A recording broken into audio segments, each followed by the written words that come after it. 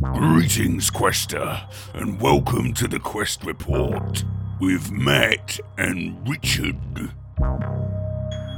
And on this Quest Report, we're going to be talking about A Study in Emerald based on the work of Neil Gaiman.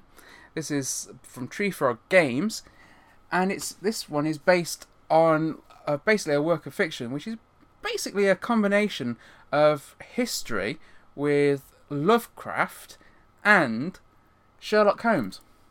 Yeah, so you say it's by Neil Gaiman, but there's also H.P. Lovecraft and Sir Arthur Conan Doyle as well. If you're wondering why Richard's been very careful, there we are. That's because I put Cthulhu on his head. We were trying to find a place where everyone would see him, and yeah, he needed to be in the shot when we started talking about Cthulhu, so I'm going to respectfully put him here. Respectfully and with terror. Yeah. Yeah. Okay, so this is a really interesting game that blends different elements. Now, it's in this game you get a secret identity at the beginning of the game. You're either a loyalist, which means you are loyal to the older gods, aren't you? To Cthulhu and the various other old ones. Yeah, they've already conquered the world. They have, and this is Victorian times. Mm-hmm. They've been ruling for 700 years. Yes. It's crazy. So, yeah, you say the secret identity, but it's actually like a secret faction, isn't it? So, yeah, you're either loyal to them, a loyalist, or a restorationist. You want humans to be able to rule again.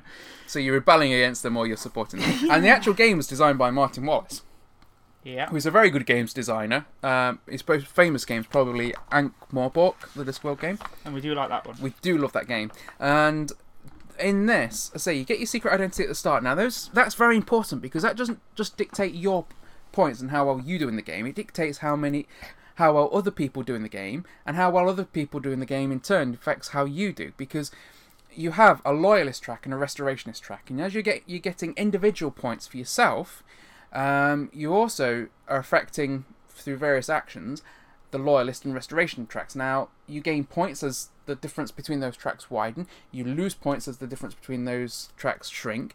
And at the end of the game, the losing side will have their points deducted. Well, we all reveal what side we were on during the game, don't we, at that point? At the end of the game, yeah, when you're scoring. So, basically... And the person with the lowest score on the team, their entire team loses the amount of points that are the difference between the restorationist and loyalist tracks. Had to drag me down that time. You would have actually just sneaked ahead of me, I think, on the last time we played, if it wasn't for the fact that your team had the weakest scoring player on it. But when I was the only loyalist. Yeah, and we were like basically in our Bajoran type cells, and when you're doing that kind of thing and fighting against impossible odds, then sometimes things just go bad. This is quite an interesting game because you've got your board, which has got your 9 different locations on it. So you've got like Paris, Constantinople, Berlin, and all these different cities. Yeah, Rome. it's all different capital cities, isn't it? Yeah. And in each capital city, there's a great old one, isn't there? Yeah, it's called the royalty. The royalty card. And in a 3-player game, you've got your city card, your royalty card, and then 3 other cards that are on there as well. And they're random, aren't they? They are randomly dealt out, so you can recruit those, any one of those 3 cards, which can give you different things. Yeah. It is a deck building game. Yeah, and they're from Lovecraft and from Sherlock Holmes. So and also from history. Some of them are historical characters that are. Yeah, there's like Bismarck, people like that. There is Irene Adler. And there was Lestrade as well. Yeah, there's ones that are associated with anarchist groups as well from history there. It's a really interesting, actually, set of cards. And you can recruit them and get yourself agents that you can then move around the board. You can place influence cubes on different areas to try and recruit those agents. You can also, once the royalty cards are out, you can try and assassinate those cards for points. Yeah, you can try and kill the old one that's ruling that city. And it's in the setup of the game that it's the fact that dynamite has been invented that is what's going to let you now start opposing the old ones. So because before that they had no option to fighting them, but once dynamite's invented, you've got something that can actually cause damage. And disturbingly, it's kind of a suicide attack. Yeah. You do have to lose one of your agents to do it. Yeah. And also you can use that same tactic to attack agents of another player. But if you get to the end and when those loyalty cards are revealed, it turns out you've attacked someone else on the same side. Instead of gaining points, you lose those points. Yeah. So there's quite a lot of your points are dependent on these secret identity cards and who's on what side. And I actually really enjoy that because I find it interesting during the game to look around and try and work out who's on what side. I do think some people will not like that element because it's going to give them something else to try and to focus on and think about in a game that's already... And it's not heavy, but there is some intricacy in there, isn't there? It's very counterintuitive, that's what we found. It's all placing influence cubes and agents, and it's actually the rules are very simple when you get that down to it. You basically, on your turn, you have 2 actions, and you use your cards to accomplish those actions. And it's kind of a deck builder, isn't it? Yeah. So on your turn, you can place influence cubes onto the board. You can take influence cubes back off the board. You can claim a card from the board. That has to be the first action you do on your turn. And that becomes very interesting. Yes. Because you have to place influence cubes and then hope that nobody places more on that city before it's your next turn, and you can claim a card on the next turn. We really screwed each other. Like everybody was kind of like putting influence cubes down, and we're like, oh, I know what you just did there. So there's quite a few different things to think about in this game. Quite a few different symbols. You need to work out and know what the symbols are on the cards and when to trigger those symbols as well, don't you? But that you will know by the time you've played it once through. You will know it. And also there is quite a helpful play aid on the back of the rules book, which will help you to keep track of everything there. Somebody's constantly leafing through the rules because in the first game, I mean, it's not a heavy game at all, but like you said, for some reason it feels counterintuitive. But once you've played it, you know how the game works. It's actually quite simple rules-wise, and then you can focus on the tactics of the game. I can't really liken it to any other games. It's very Euro, but that's about it. So, the one thing I did think about is that I think for Martin Wallace fans, if you've played other Martin Wallace games, you will recognise not necessarily the same mechanic, but similar mechanics. So, for example, the actions on the card at times reminded me a little bit of the way that the actions on the card work in Ankh-Morpork. Completely different actions, completely different symbols, but for some reason it was reminiscent of that for me. Yeah, the way that you use them. The way you use them. To accomplish different actions, yeah.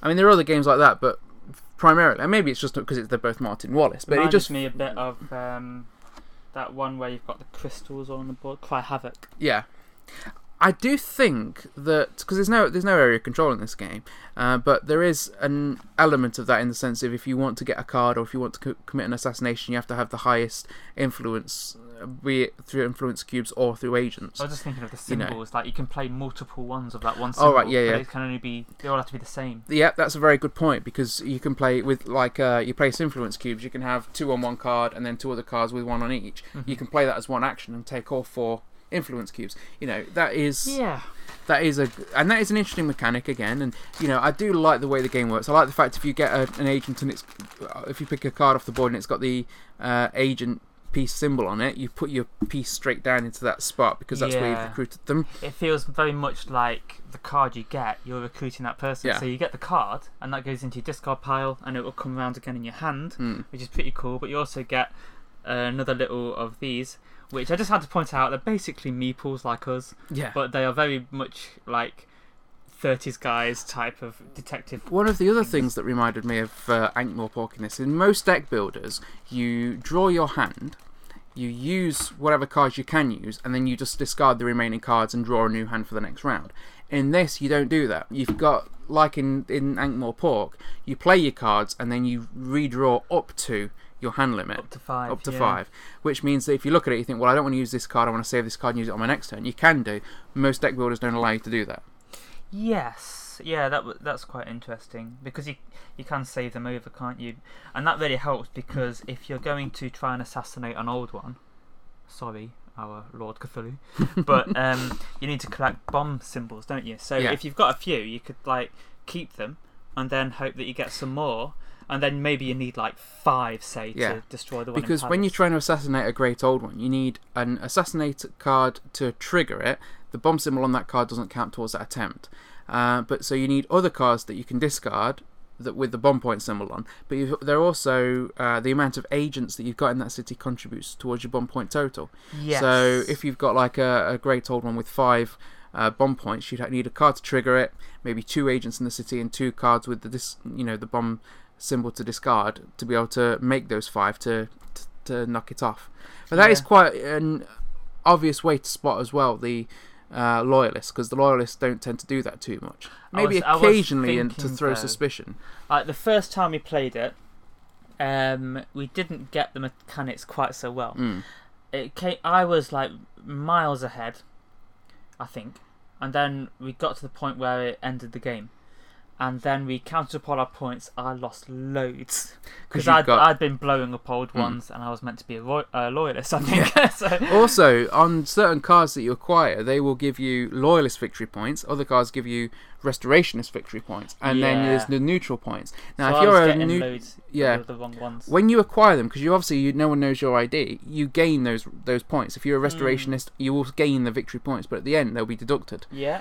So that can really, if you're not careful, really hit your score at the end of the game. And it did. It did for you, didn't it?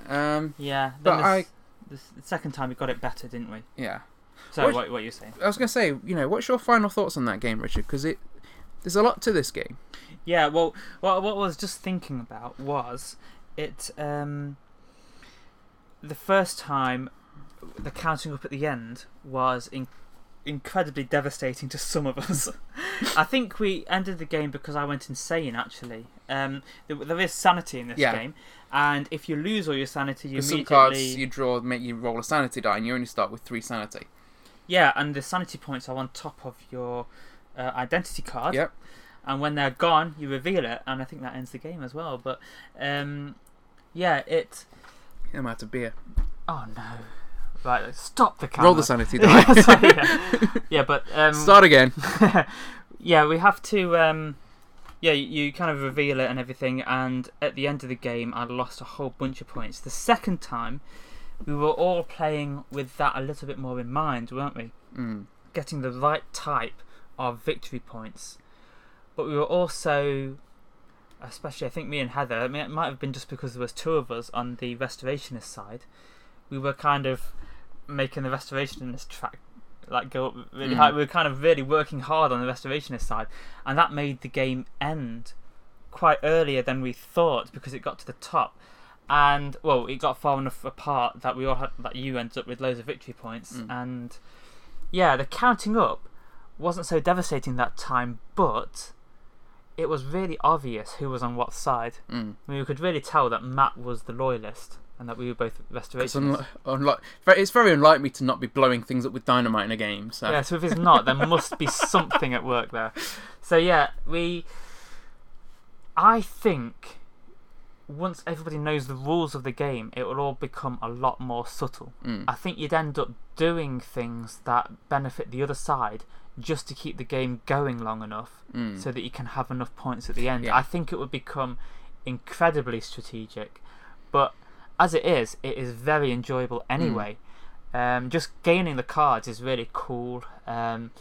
Sending your agents to different cities with the train track symbols is really cool. Just the fact that you're in a world, it seems very steampunk in a way. It's kind of a Victorian world ruled by these kind of monsters, and just those kind of elements to it just make it a very enjoyable game. And it's not too long, is it? I mean, no.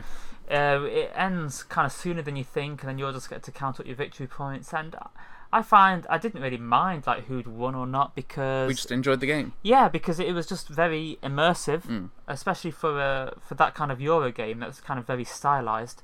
I really felt like we were actually able to plan strategies and then execute them quite well. That thing you were talking about where you get to keep cards, that meant that you had a few to play when it was your turn. So I love the theme of it.